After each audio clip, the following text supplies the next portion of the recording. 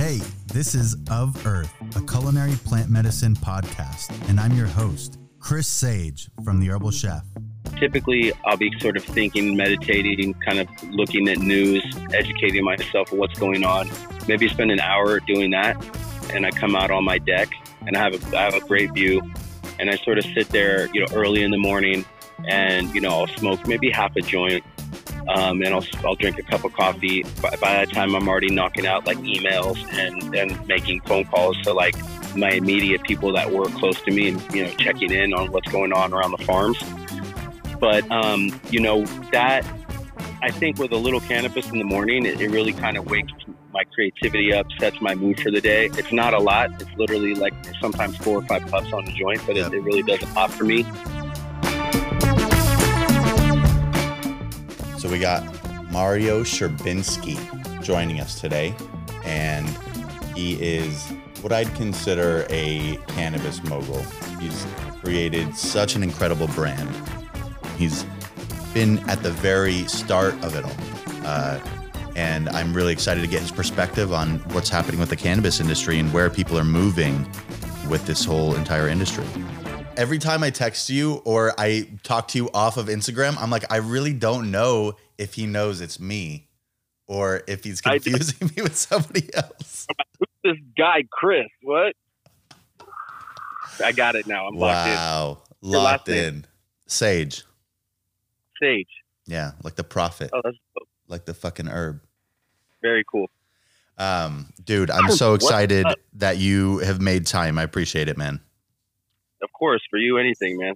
I You're my brother. appreciate that. So, look, we started this podcast called Of Earth, and we discuss a lot of things in the culinary plant medicine realm, but we talk about a lot of things, that are of Earth.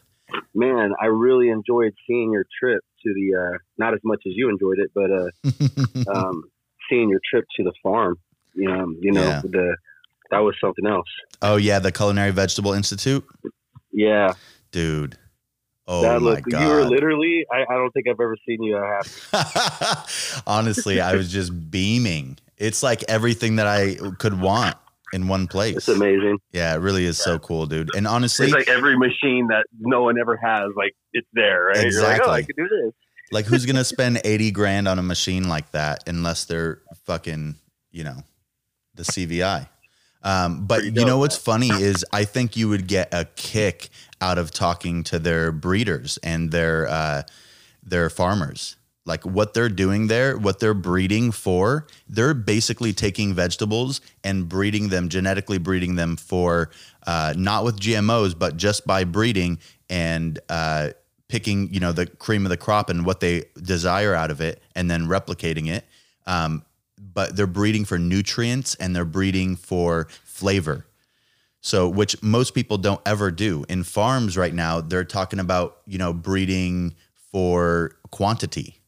And these guys are over there breeding for incredible flavor and nutrient density, like 300 times the amount of nutrients in a carrot versus, any other carrot on the market. That's amazing. Selective breeding, Yeah. It's been a long part, not just in cannabis, but with everything, pets. Exactly. Food, yeah. And I mean, that's, cool. It's just fascinating. Like I really respect what they're doing over there. You would get a kick out of it. You would love it.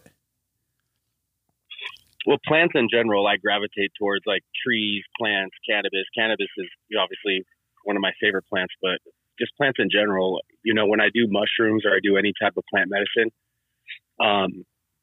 citrus trees, I always gravitate towards, or I always seem to see. It's a very strange thing, but when if you're looking out in a field and you just see like a citrus tree or like an orange tree, lemon tree, it really pops out.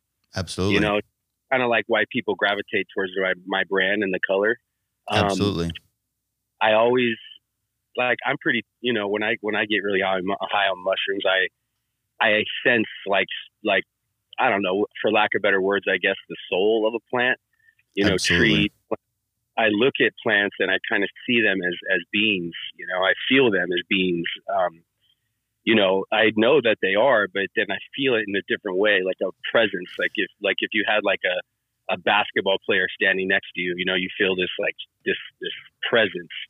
I feel that when I'm around a big tree, you know, and I like to touch the skin, whether it's bark or like a you know, like a smaller, like thinner bark skin. Right. And just sort of, you know, just interact that we're two living beings on this planet. And, you know, like, what's up? You know, and how you living? Yeah. If you sit back and if you don't think, but you actually think about you. I mean, you actually don't think, but you feel. Trees actually are like give a lot of good energy, and if you're open to it and you kind of get it, like I think, you know, they're really there to give to us in a lot of ways, not just, you know, food and in those ways, but you know, it's in the air, you know, the air that they give us to breathe, Absolutely. But also their energy, energetically as well. Yeah.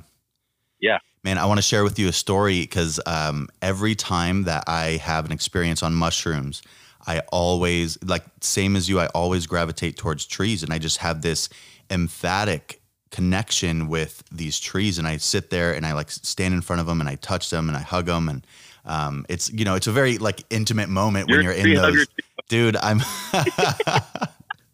I fucking am. I know. We like our age, we're in our 40s now, whatever. Like, we finally it is to be a tree hugger, dude. And I'm okay with that. I'm so okay. Who made that a bad thing? I know. But I literally, one time I remember I was in Yosemite National Park and there was this fallen tree and I was like peak mushroom. And I went over to it and I put my hands on it. And all of a sudden I closed my eyes and I was completely transported to the birth of this tree. And it was literally like from growing from a seed out into then like the sapling and then growing and growing.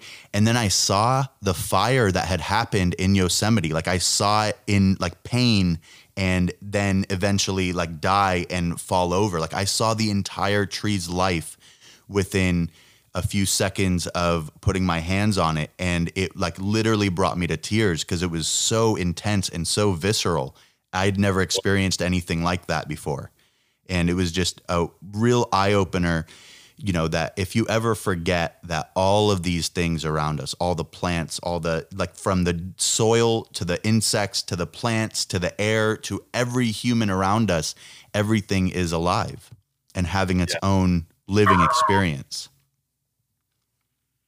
It's wild once you realize that. I saw that in your stories. You had a recent experience, huh? Which one? I saw it like a week ago that you opened a big ass bag of psilocybin. Oh yeah. Just, you know, being around, you know, the Bay Area a little more again.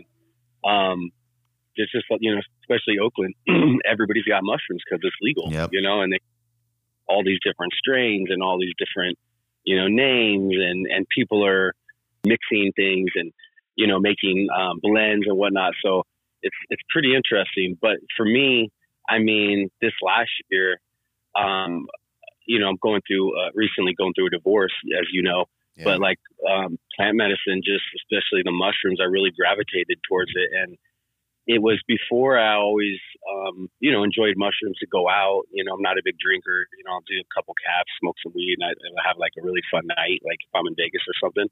Right. But this is the first time that I you know, I really tapped into the mushrooms more, you know, for just, you know, medicinal reasons, like spiritual really, healing, like, the healing of it. Yeah. And I just, man, I'll tell you, like, I probably tripped out like 6 times, specifically, you know, to deal with like trauma and shit that I was dealing with. And, every time it was just like, I would end up in tears and it was just so uncontrollable.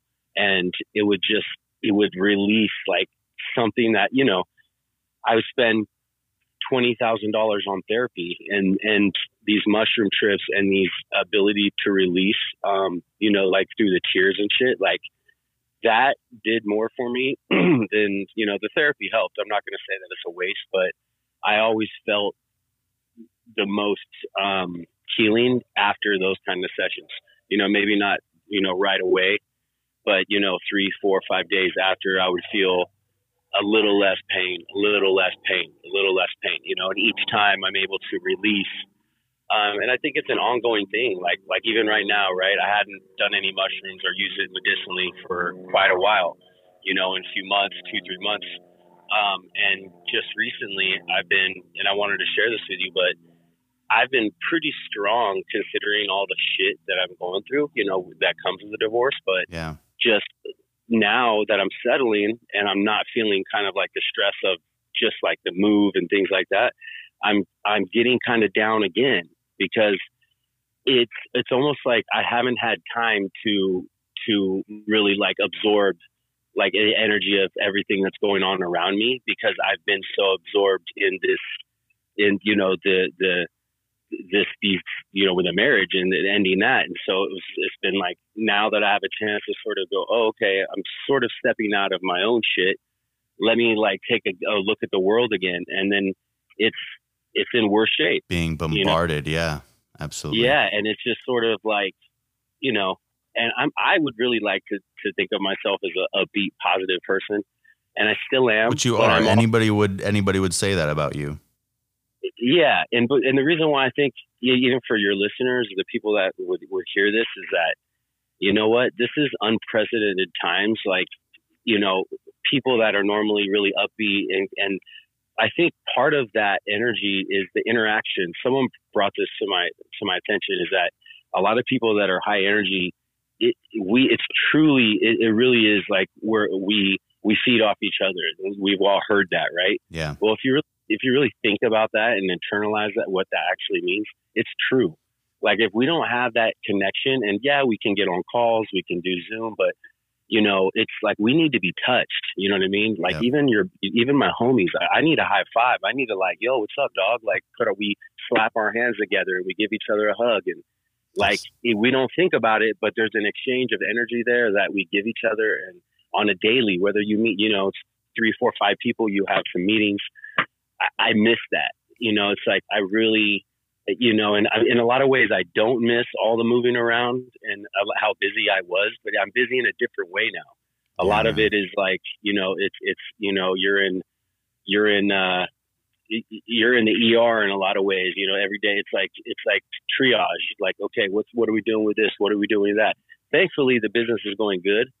But anyways, just wanted to share with everybody, like, you know what, we're all going through our challenges, and kudos to everybody for just like, single moms that got to work and they got to figure out childcare, and and just people that have lost their jobs and they don't have much hope, and they're still like working hard and figuring out a way to put food on the table for their family. Just shout out to all you guys. That's right, dude. Just fucking shout out to anybody who's giving it their best, like out there doing it, whatever they possibly can to just be around. I mean, it's so tough in so many different ways, man. And I feel you on that.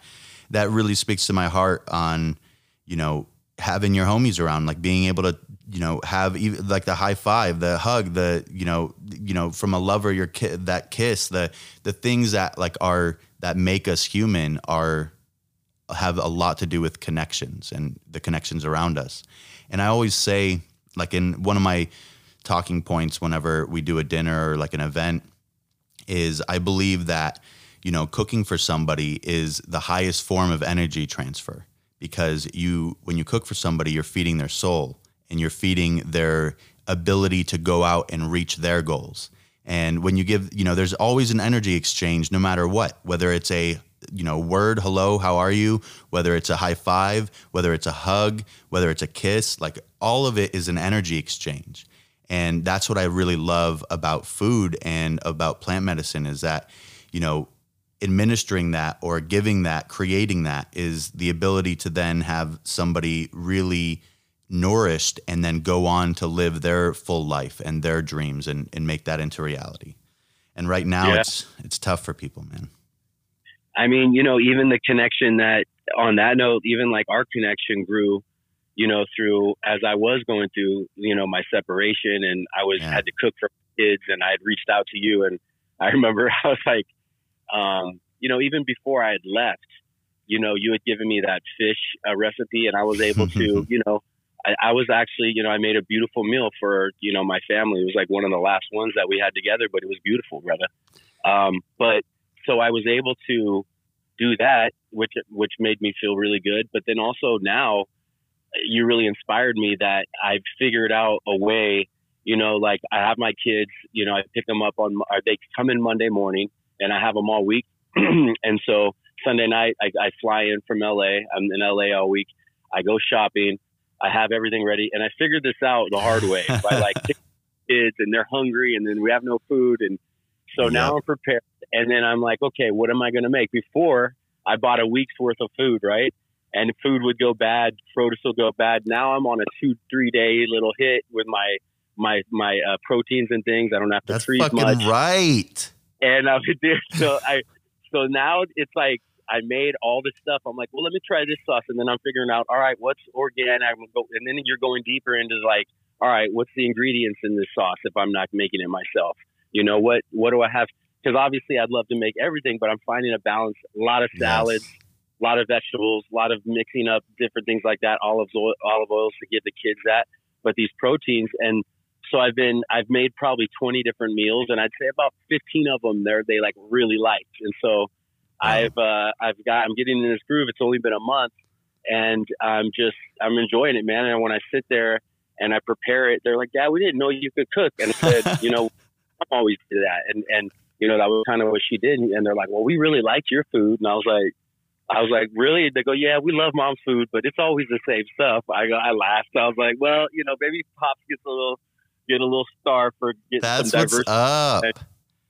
But it's amazing, bro. It's love, you know. Dude, I'm so proud of you. That's beautiful. It's beautiful. And then when you see that they like it, it's like that feeling you get when you know they're enjoying it. The best. That's a sign of a giver. Absolutely. Yeah, it really is the best. It like fuels you. You're like, yes, I want to do this more. I want you to react that way more. Absolutely. This little feather in your cap. So yeah. So I would love if you just gave like a quick synopsis to our listeners of, you know, really how you started in this business. And like, I would love for people to really know from you who you see yourself as in this industry and what you've built. Yeah, man. You know, my name is Mario Guzman. I'm the first generation. My father was immigrant from Mexico. My mother was immigrated from Ireland. Rest in peace, Mom. And, you know, grew up in Sacramento, played sports. We didn't have much, grew up really poor. You know, a little bit more background. My father grew up in El Venado, Nayarit, Mexico. And he grew up with 10 brothers and sisters. Actually, he's one of 27 kids, but he grew up with a community of 10. My grandpa actually has known 27 kids, but you know, they grew up on a 15 by 15 dirt floor with a thatch roof. You know, he had no running water, no plumbing, no electricity, and you know, my dad didn't even see a car until he was 7 years old. And you know, running around naked with huaraches on, and just that's grew up. And so that's sort of where I come from. And so there's a really hard work ethic that's always been ingrained in me through my father. He came here to the United States when he was 17, didn't even own a pair of shoes, and taught himself taught himself English and to read and write by like watching cartoons with me and talking to my mom.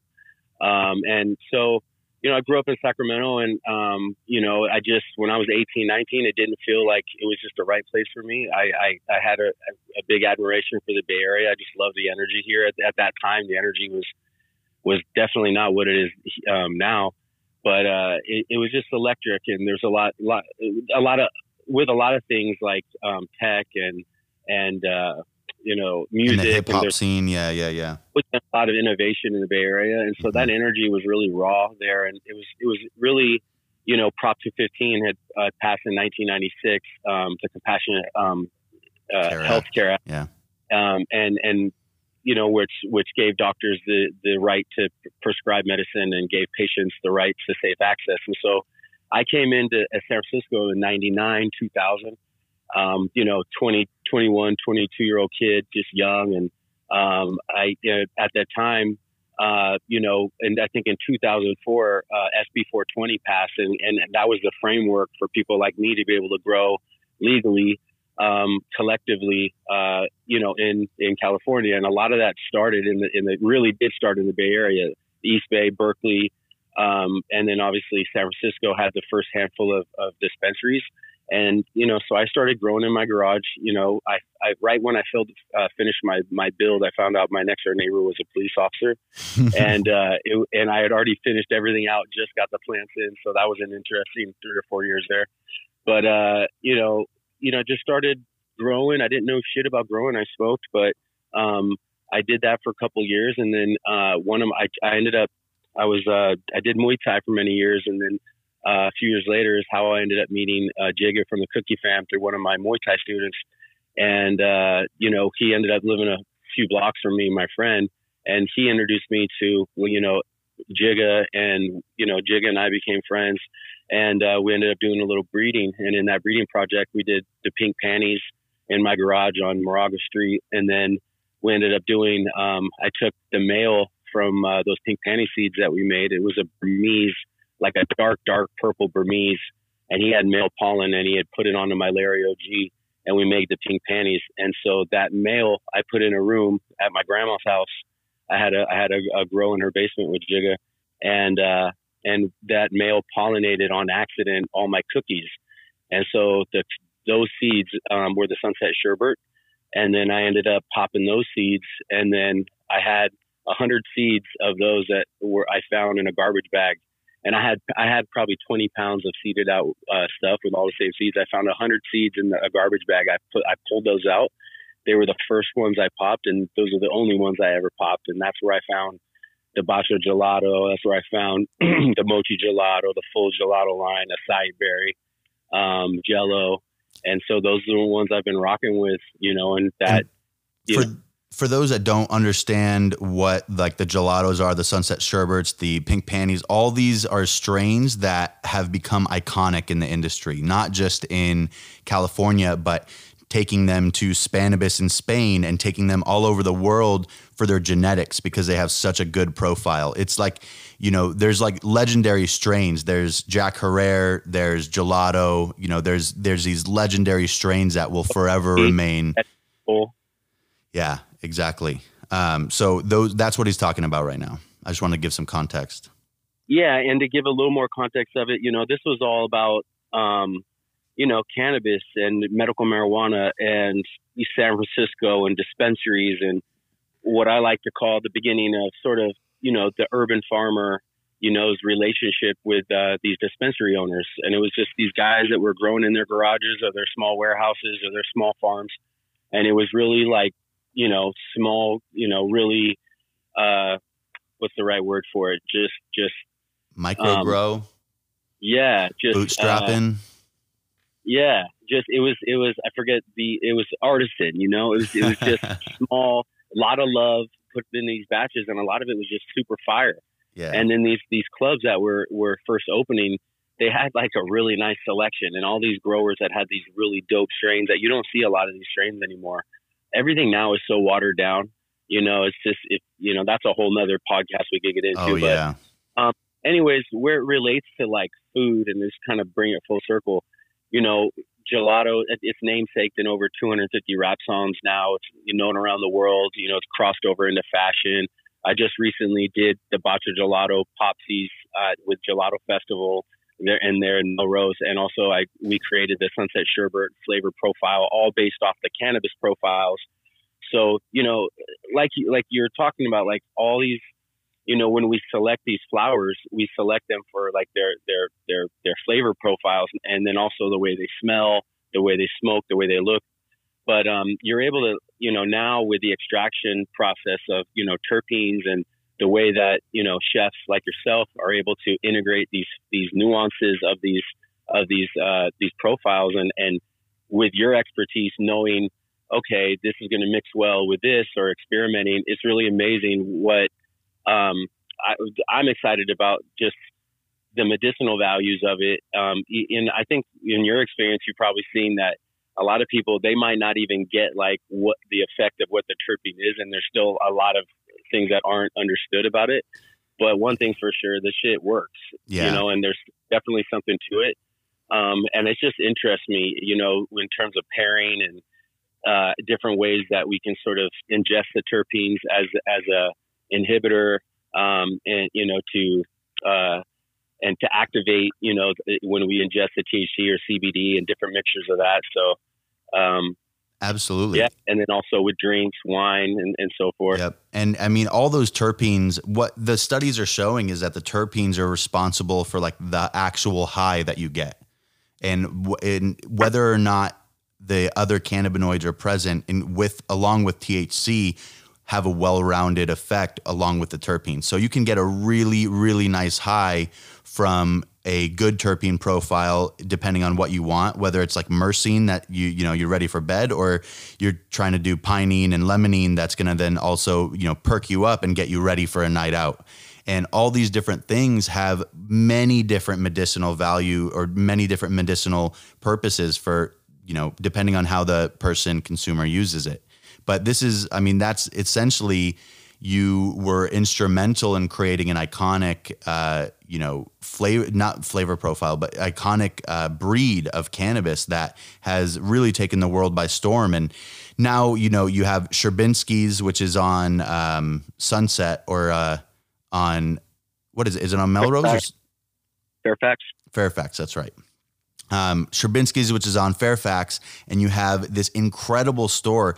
But I think the most interesting thing about what you've done is really how you've played the brand, like what you've done with the brand. You've gone into music, you've gone into art, you've gone into fashion. And I think the fashion play is really smart. And not only is it really smart, but I think just the way that you did it was so well done that nobody thought twice about it. It was like, of course, this was going to be a fashion thing. Of course, this was going to go into fashion because it was so smooth. And who you worked with and what you presented to the world was just fire. It was perfect. Like it's really interesting to see your progression from, just cannabis into genetics and then into really the entire world, because it's applicable to the entire world, in my opinion, at least. Yeah, you know what? I'm a visionary. I feel like with what I see, but there's been there's been a lot of people along the way that have believed in me and believed in my vision and helped me and guided me. Like Clement Kwan, he's my friend who started Bebo with Scott Campbell. And he like, this is just one example. He saw something in me and he said, hey, you need to come speak at the Business of Fashion and event in London, and at the farmhouse. Right. Yeah. And I thought, okay, no big deal. I've done like some panels and whatnot. Right. I had no idea, like the people and the level of was a TED Talk basically. And so opportunities like that where someone like me is able to kind of share my vision in front of people that are the fashion industry. And a lot of them have, after I shared my story and about the passion of why I feel cannabis needs to be in the places it is and how the medicine it is, so many people came up to me and were sharing stories about how they can't sleep or they're really stressed or all the ailments, on and on of a lot of us, especially people that run your own business or, have high stressful jobs can understand, and so it's just great, man. You can go across the world. The plant, crosses all social economic boundaries and it's great that I feel like how I try to carry the flag for cannabis is just that. My mom had this great sense about her where, she was a heavy set woman, smoked cigarettes. She wasn't, a little rough around the edges but she had this way that she connected with people that was it was amazing. And I take that with her and she would say whatever was on her heart and she would say it with conviction. And so I feel like when you have a message of like what cannabis really does and how you not only does it help people, but how you genuinely want to help people, with whatever it is that you do with a plant, but to convey that message and people fucking get it, it's like, wow, because it's scary. It's like, that was one of the first times I went up there and I was like, I had my vape with me and I was smoking it on stage. And this was in the UK. And they were like, oh, oohs and ahs. And I was like, yeah, this is what I stand for. This is where we started this in a garage. Now, I'm on this stage talking to you guys about it. And they were like, they loved how raw it was.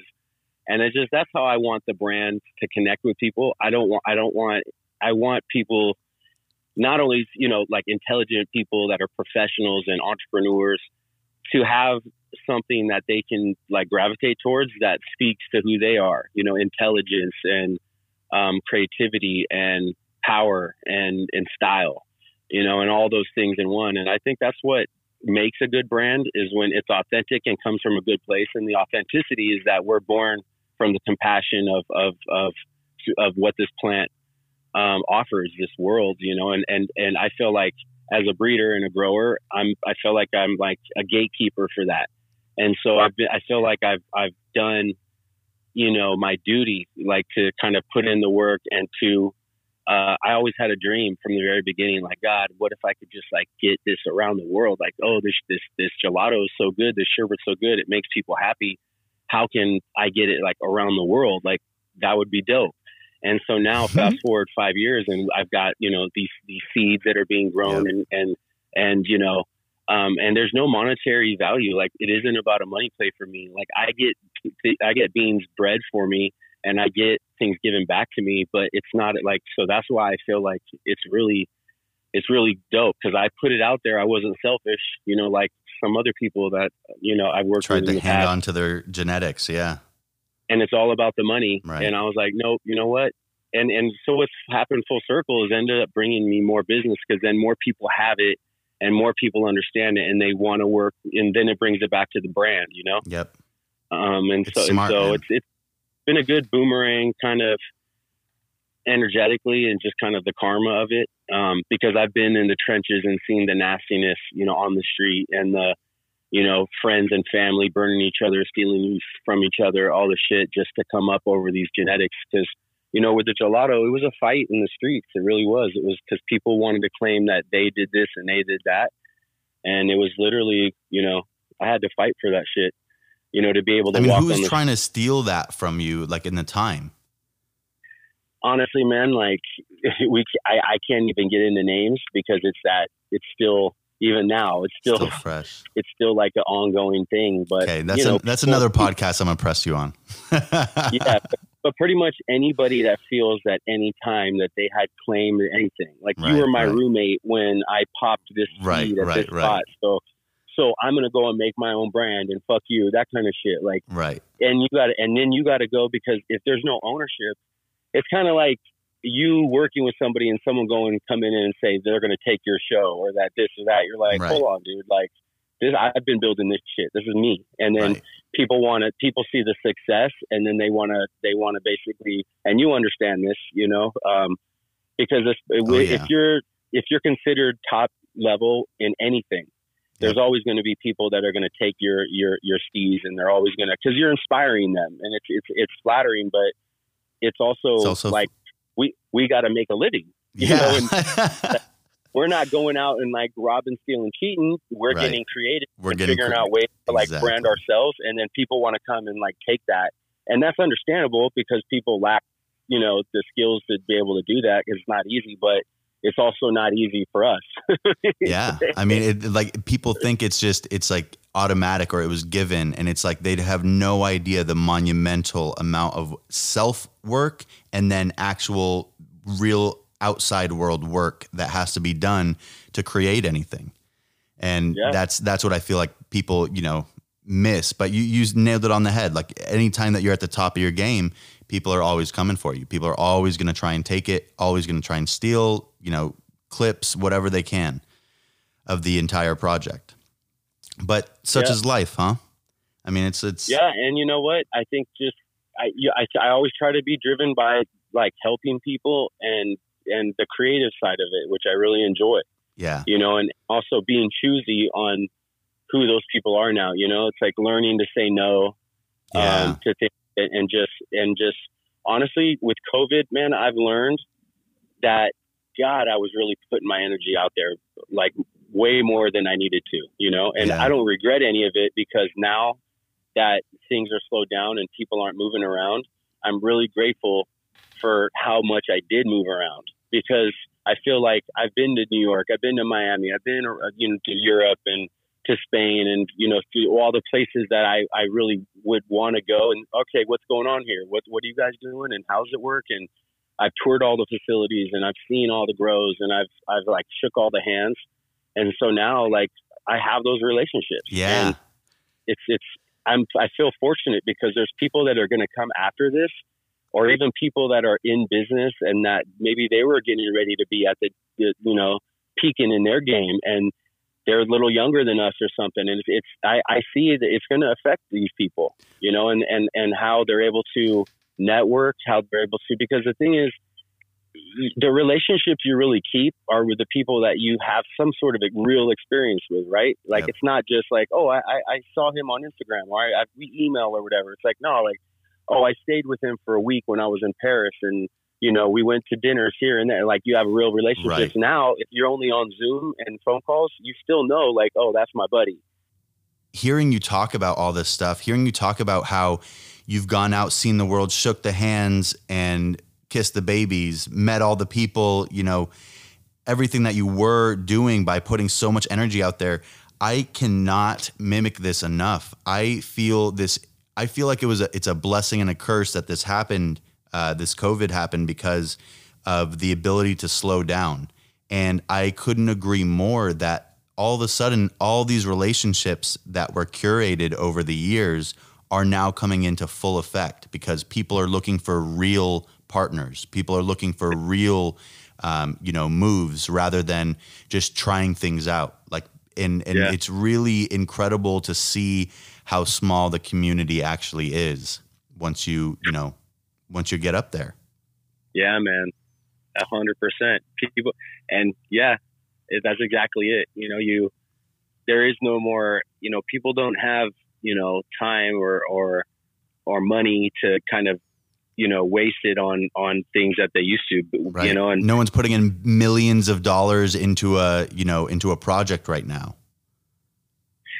I want to talk to you about your travels and stuff as well, but I'm really, man, I got to hit the road. I'm getting the itch to do like something like you and your girl did. Yeah, man. I mean, I think it's just more like, it's not even so much to travel as much as I don't think I've gone this long without traveling, it's sort of hitting me now where it's like, fuck, because normally it's sort of like, hey, all right, I'm going to go to Hawaii for a week. I don't go that often, but every 3-4 months, I'm definitely going somewhere and like kind of unplugging or doing something. And it's just different.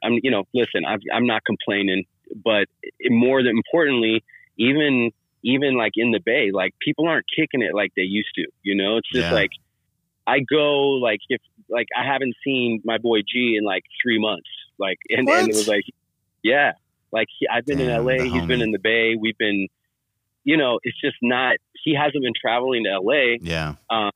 His mother is older and he's not really moving around and stuff. And so it's just things like that are, not just him, like other family members, and for me personally, I'm taking this shit serious, and I'm not super crazy like about it, but I kind of am, where I don't want my girls out. I don't want to be out exposing myself, and there's still a lot that I think, is unknown. And for me, I don't look at this like, I don't know. I'm just going to throw this out there on some Joe Rogan shit, but I look at like viruses and things like that it's an attack on your spirit, your soul. Like, and that shit, people are going to just say, what do you mean? It's a virus. It's it's just, everyone happens. It's like a flu. And it's like, to me, like what comes up for me, like spiritually, is like, there's something that's much like more profound about this. And I don't even want to fucking test. I don't even want my name like even associated with ever being tested or being positive or any of this shit. And so I firmly believe it's going to come back to bite anybody that was tested positive in the ass as well, and anybody in that system as well. I don't think that's that's not a conspiracy. That's not a, like a fringe theory. We've seen time and time again how our government's abused that power and that ability to know, what's going on. And, to your point about the spirituality of a virus, anything manifests first in the body. It's first invisible. There's a moment where the illness starts with inside you, and that could happen on any number of levels depending on what you're going through, like the toxicity that's in your body. And then it can manifest in a virus. It can manifest in acne. It can manifest in all sorts of different ways that hurt the physical body. But the seed of that starts way before that. Yeah. It's stress levels, everything, like what you're ingesting. But yeah, look, and if there's people out there that are listening to this that have had COVID and you're fine, and I'm not saying it's the kiss of death or that you just took like the sign of the beast or anything, but I just feel, and who knows, there might be, there's a real chance that, I might get it. Who knows? I'm doing my best not to. But I just feel like I'm super sensitive to that kind of shit, man. And let me ask you this.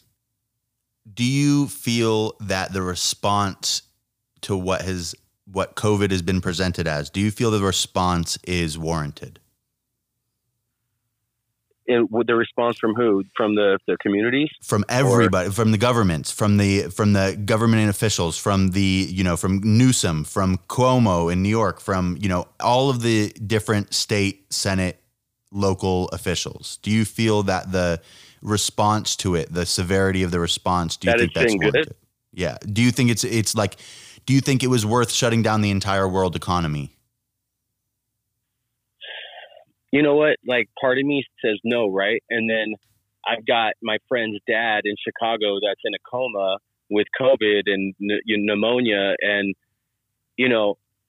I think like people have this idea that if they can't see it or if they can't touch it or if it didn't happen to them, it's not real. And I agree that these numbers are being, puffed up here. I definitely think that there's a lot of people dying from quote unquote COVID and they're dying of natural causes. But too many people like to just, hear this story and they're actually afraid inside. So they really fall into this narrative to them that they're telling themselves that they're completely safe and that it's all bullshit and that it's never going to get to them. And, the reality is like, here's what I think, high level, they're separating us. Like, this isn't about the illness. This is about, this disconnection that leaders like myself, like you and I, and people that are out there and making moves and have vision in the world, when you separate us, after time, it becomes much more difficult to network in the way that we know. Absolutely. And to like push forward. And that's a move, dude. Yeah. That's a move. I mean, it's my firm belief that the separation is happening between wealth. Like it's the biggest money grab since the 2008 crash. And then before that, since, the crash before that, like the economic collapse, this is what's happening. I mean, if you see all the wealthiest people in the world, they've grown their wealth by 50% to 200%. I mean, Bezos, that guy. Yeah. I mean, that it's apparent what's happening now is that the money is shifting again from the people to the wealthy. And it's been happening, but that's. So in full circle, kind of where I was going with it was, definitely, I think it's just, what I've learned, especially being in Los Angeles when this all hit and seeing the fucking, the National Guard come out and like really take control because I don't know, for those of you that don't know, in LA, the protesting quickly turned into riots. And on my block, it basically erupted and all started. That's where they burnt down the cop cars. And, luckily my store had all the police officers, all the cop cars were on the street while they were setting up like home base, and it was on my block. And so they created a line on the end of my block and right in front of that. And that was like the block that Supreme was on and everything, and the shoe store that got crazy looted. It was, you guys boarded up for a little bit too, huh? Well, we got to board. We're still boarded up, but we got to board up because while the police officers were there setting up like camp, we called guys and said, "Hey, get down." We called security But it was like Night of the Living Dead in there. My security was like shook. Like, I'm not going to say my security was shook. They did a great job, but I'll tell you, it was boarded up and they were inside and it was like zombies trying to get in. Yeah. You know what I mean? Yeah. It was like, and my manager was like, I came and talked to him the next day. It was crazy. Where I'm going with it though, is that when you see that kind of level of security, or like when the National Guard comes in and literally there were streets that you're used to going down, right? And they took, the big containers that for like dumpsters, and they put dumpsters and blocked the main roads. And so you could only go certain ways. And there was barely anybody on the streets. I have a video of me going down Sunset Boulevard for like 10 minutes and I'm the only car that I see on the whole. And and then you see Humvees like flying by with cop cars, and you see people on the street, like black people being like arrested and that were looting. And it's fucking crazy. Yeah. Where I'm going with it is like, don't ever think that our liberties are quote unquote what we think are our liberties, our right to bear arms, everything that our Constitution is built on, like that's constantly at threat and is being threatened by the powers that be and these special interest groups. And we just need to be aware. And we have to people that are woke and people that aren't just sheep and following, the president and every word he says, like you have to be woke and be aware and just not be afraid and not submit to, what we're seeing and the fear that's being, the fear mongering, don't submit to that, and just to be aware and to have conversations like this and just the people that are aware, we need to reconnect in a different way, in a more profound way.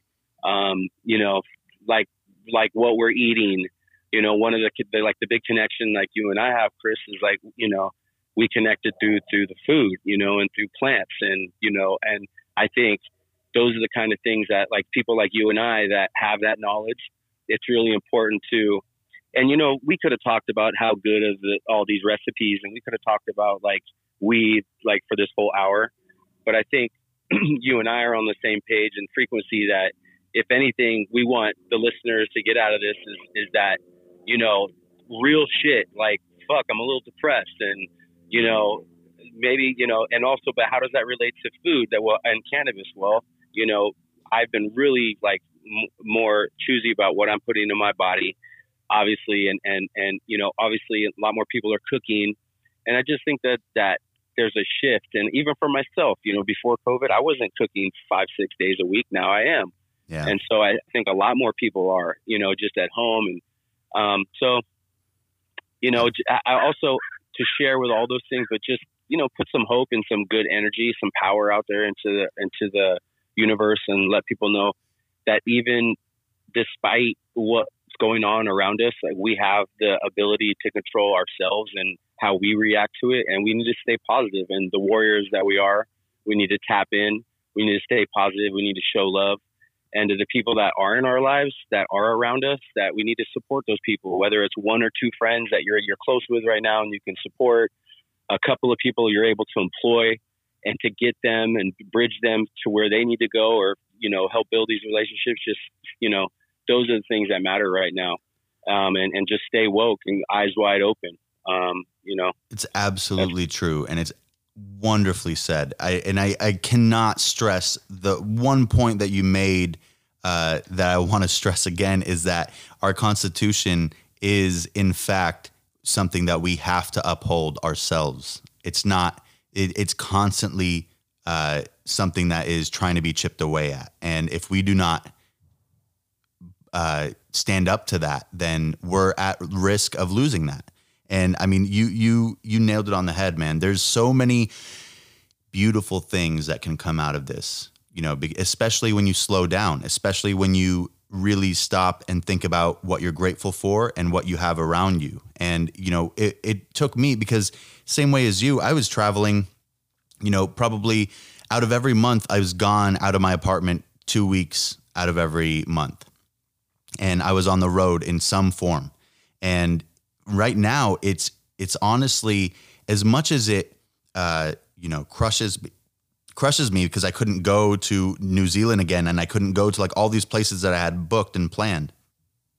I was a little bit relieved to be able to like slow down for a minute. And within slowing down, it's offered me a lot more time to reflect and then really dig in deep of what do I want? What do I want right now? What do I have? What do I want? And how am I going to get it? And that's been the biggest, transition out of here. And one of the questions that I wanted to ask you was, what does, post-COVID for the industry look like? What does post-COVID for Sherbinski's look like? What does post-COVID for Mario look like? Post-COVID is a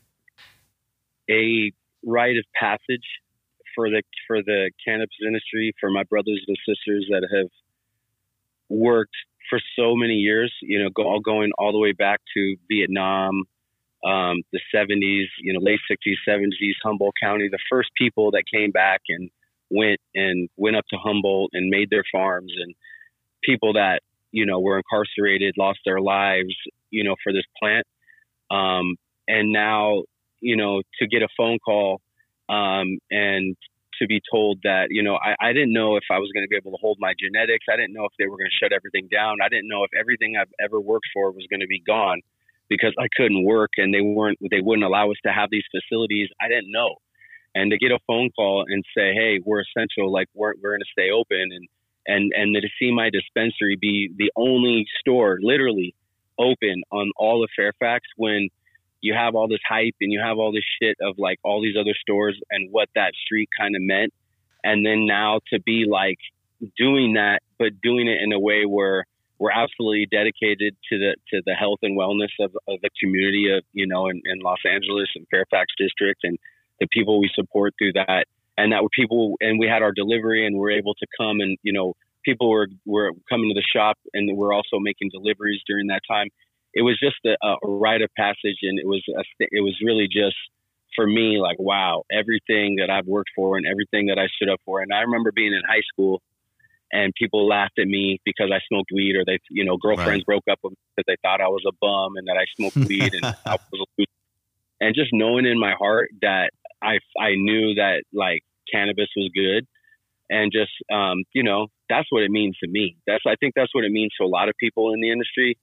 That now, and especially during COVID, like, dude, when people are like bummed out and they're sad and they don't have access to other things, and you're able to like still provide an experience for them where they can have like a joint to smoke, or for example, I just got a message last night from a buddy, and he goes, hey man, I saw you a couple of weeks ago and you gave me like a little med container you packed full of your weed. Last night I had the longest day. It was, and I worked so hard, and I came home and I found it.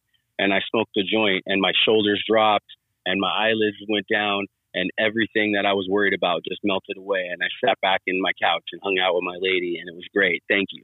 Wow. And it's just like, dude, it's kind of like when going back to like with the meals you prepare, right? The transfer of energy that occurs when you put love into something, and then magic happens, and you use the best ingredients, and you put the love and all the skills together, and then you create this experience, and people are really stoked.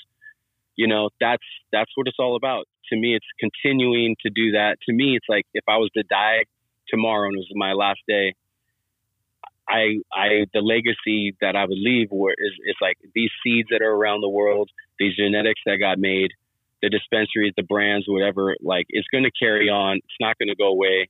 And people are going to be growing in their backyards, and they're going to be, guys in Switzerland are going to be popping 6 seeds and growing fucking 7-foot plants in their backyard. And that started in my garage. That's right. And so, hopefully my kids and the people, like down the line, these younger generation will kind of carry on the spirit of like what Prop 215 was, with guys like Dennis Perrone and people that, fought for, and I bring up Dennis a lot because, Dennis was really like the godfather of, well, they say that, maybe not the godfather, but Dennis was, his gay man in the 70s, 80s advocate, helped really like get Prop 15. The icon, the figure. Yeah. And just like guys like him that like shifted, like who are going to be the next people, who are going to be these young people that are inspired by people like you, me, and guys like Dennis, and just to kind of make a difference. That's where I'm curious to see where this goes in the next 5 years, 10 years.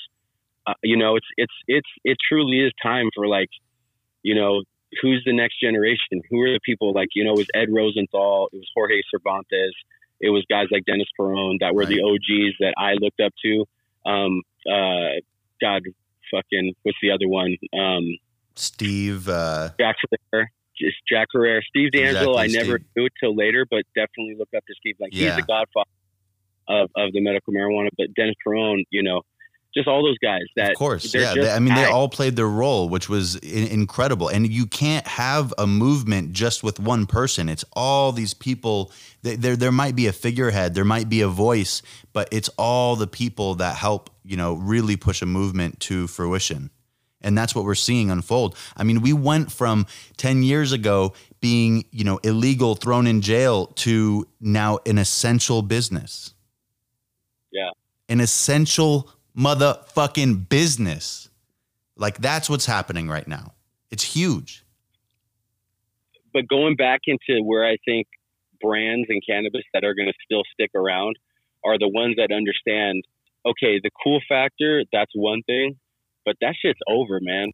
There's a lot of people going through heavy ass shit right now, losing their jobs. And I just think, like, it's just kind of disgusting if you're seeing people struggle so much. And look, if you make your own money and you have the right to do whatever you want, I'm not knocking if you go spend $1,000 on shoes, God bless. But for me personally, and the fact that eyes are on me and that I'm in the cannabis space and that this is a business of, like, health and wellness and giving back, and I just don't think it's appropriate anymore. Yeah. And I think it's a shift of, okay, how are you giving to the community? What are you doing to help, whether it's employ people of color, just create more sustainable packaging, which I'm proud that we're going to be releasing a biodegradable jar. Yes. Super stoked Thank on. you. And, shout out to Stella McCartney for giving me, like, inspiration for that. And, I heard her speak a couple years ago at the Business of Fashion, and she said, I came into the industry and everybody said, oh, biodegradable isn't as nice and you have less options and it's 3 times as much. And she still went and, that was a goal of hers, and she was able to accomplish it and started using, like, plant-based, textiles and things for her clothing. And so it inspired me. And, these are the kind of things that I'm doing to try to make, a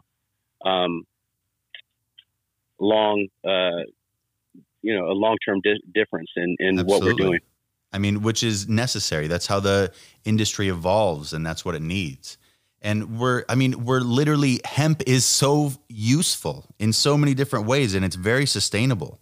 So the fact that the industry is, like, hasn't caught on to that is, I think, a testament to exactly what you said earlier, which is that the brands that are going to survive, it's not going to be the shock factor of it's just cannabis. Like, there has to be real authenticity and real substance behind the brands that are going to make it past this. And that is the only way I see any brands making it past it. In the same way that if we didn't have spectacular food and hospitality and beverages, we would not last, because ultimately the wow factor is going to wear off. But the food you keep coming back for. The soul of the product that you grow, you keep coming back for. The cannabis, the whole experience, customer experience, is what people keep coming back for. It's not just the cannabis. Cannabis is one part of an overall healthy lifestyle. The rest is in the heart and in the soul. The physical side. Yeah. Staying active. Yeah, absolutely. So, one thing that I want to always leave the listeners with is for you to tell me, one thing that you basically do every day. Like, what's a type of plant medicine or a type of ritual that you do every day that is promoting your health? Like, it can be, that you drink ginger and lemon tea in the morning, or that you microdose LSD or psilocybin or whatever it is. But what's one thing that you do regularly that enhances your physical, mental, and spiritual well-being? Some of my basic routines, I wake up really early. Most of the time, anywhere between like 5 and 6, I'll be up. And typically I'll be sort of thinking, meditating, kind of looking at news, educating myself on what's going on, maybe spend an hour doing that.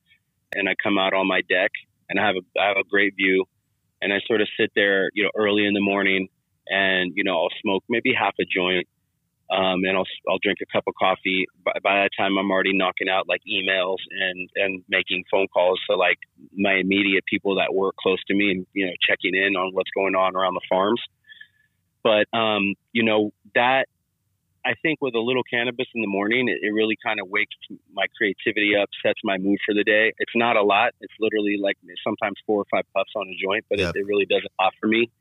And then, part of my exercise routine, for my exercise, I have a trainer out of New York. His name's Mike Mahoney, and he basically does. I pay him $500 for 8 weeks, and what he does is he sends me videos. It's 5 different movements, whether it's like lunges, this and that, but they're very challenging. And so I have that routine, and that works for me. And I do that 3 days a week. And then I'll do cardio like another 2 days. I love it. But, sometimes throughout the day, sometimes I try to get it out in the morning, but it takes me about an hour, and it's all body weight, and I'll use like minimal bands. So I don't need the gym. And to be honest with you, it's gotten me in the best shape. And I don't have to travel to the gym. A lot of the things I thought I needed to do before, right, I was wasting time, wasting energy, wasting money, putting myself at risk.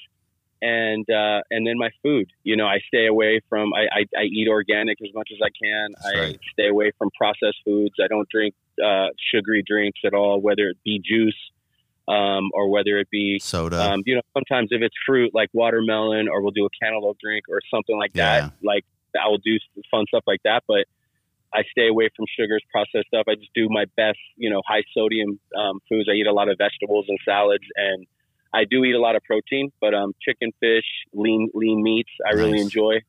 But I just think that's helped me a lot. A lot of people that knew me in the years past, if you look at my pictures and things from like 2-3 years ago, I was like 30 pounds heavier, not as, had much more fat, not the muscle I have. And I was really like depressed. I was in a bad place. Yeah. A lot of it came from just like running myself to death, trying to, do 10 things while you're building a company. Luckily, I built it enough now where 3 or 4 of the jobs that I had to do, now I actually have employees that help me with that. So, right.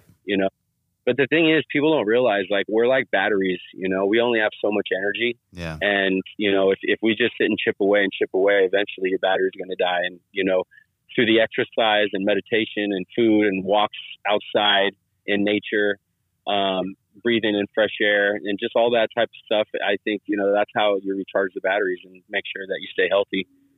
I agree completely, man. And also another thing, a biggest one is eliminating toxic people from your life. I think that's probably number one, more than any of those things, is identifying the people that are in your life that are not like serving you in your life, and just they're no longer adding anything positive. It's like you really got to identify like negative people in your life, and because that to me, that's the shit that causes cancer. The things like people, just sucking off you or doing whatever, bringing negativity in your life. And now with COVID, you kind of realize like, oh wow, I didn't really need to be around that. Or a lot of these relationships are kind of being exposed for what they really are. Yeah. And use that information wisely. And that's basically where I'm at now. It's one of the hardest things to do is to cut those people out too, because there's oftentimes like all those feelings of guilt and feelings of all sorts of different things. So it's absolutely worthwhile to, take that step though. There's a lot of manipulation in this world, man, and I think it's hard sometimes to identify because we don't want to see that people that are in our lives for different reasons are like, oh, wow, you mean, and your friends might even tell you, hey, watch out for so-and-so, why are they around? You're like, oh, so-and-so's cool. And then you find out later, like, wow, a lot of people have an agenda, but more importantly, family, friends, like make sure you keep the circle tight, look after each other, I love it, man. Absolutely. hey, outdoor season's coming up. We're getting ready for harvest. There's going to be a lot of new flavors and a lot of really fire organic flowers. So yeah. So before we end this, tell me, like what's going on right now that we should be on the lookout for. At the dispensary, we're going to start dropping new flavors. A lot of them are unnamed, and these indoor flower that are coming down now, like different jellos that were we crossed, different things. We're going to get in, and actually something more exciting is there's a lot of breeders that I'm working with now that have my genetics that I've given them, and they're going and breeding and selling seeds. But what I'm going to be able to do is I'm going to be able to see it grown, and I'm going to be able to select with them what phenos are fire, and I'll have access to all these like first. And then we're going to be selling, they'll be selling the seeds, but then we'll be able to use these genetics in our indoor grows in California and other states. And so there's going to be a lot more new flavors coming in with like the original gelatos, but worked in with, in my opinion, like some of the best breeders that are really getting their hands, in the dirt right now in California. So really hand selected people. So, and it just growing way more flower. Like right now we've got contracts and grows with a bunch of great groups, and we're going to be, committed to growing, thousands of pounds in California. So I'm just excited about that, being able to be on more shelves statewide, being able to provide for delivery. And then we're coming out with new packaging, coming out with a lot of new things, more clothing. We're dropping our silk pajama line, our silk clothing in the next week or two. So that's going to be fun. Hey, I'm so happy to have you on. I really appreciate your time, your energy, your wisdom. It's really been amazing.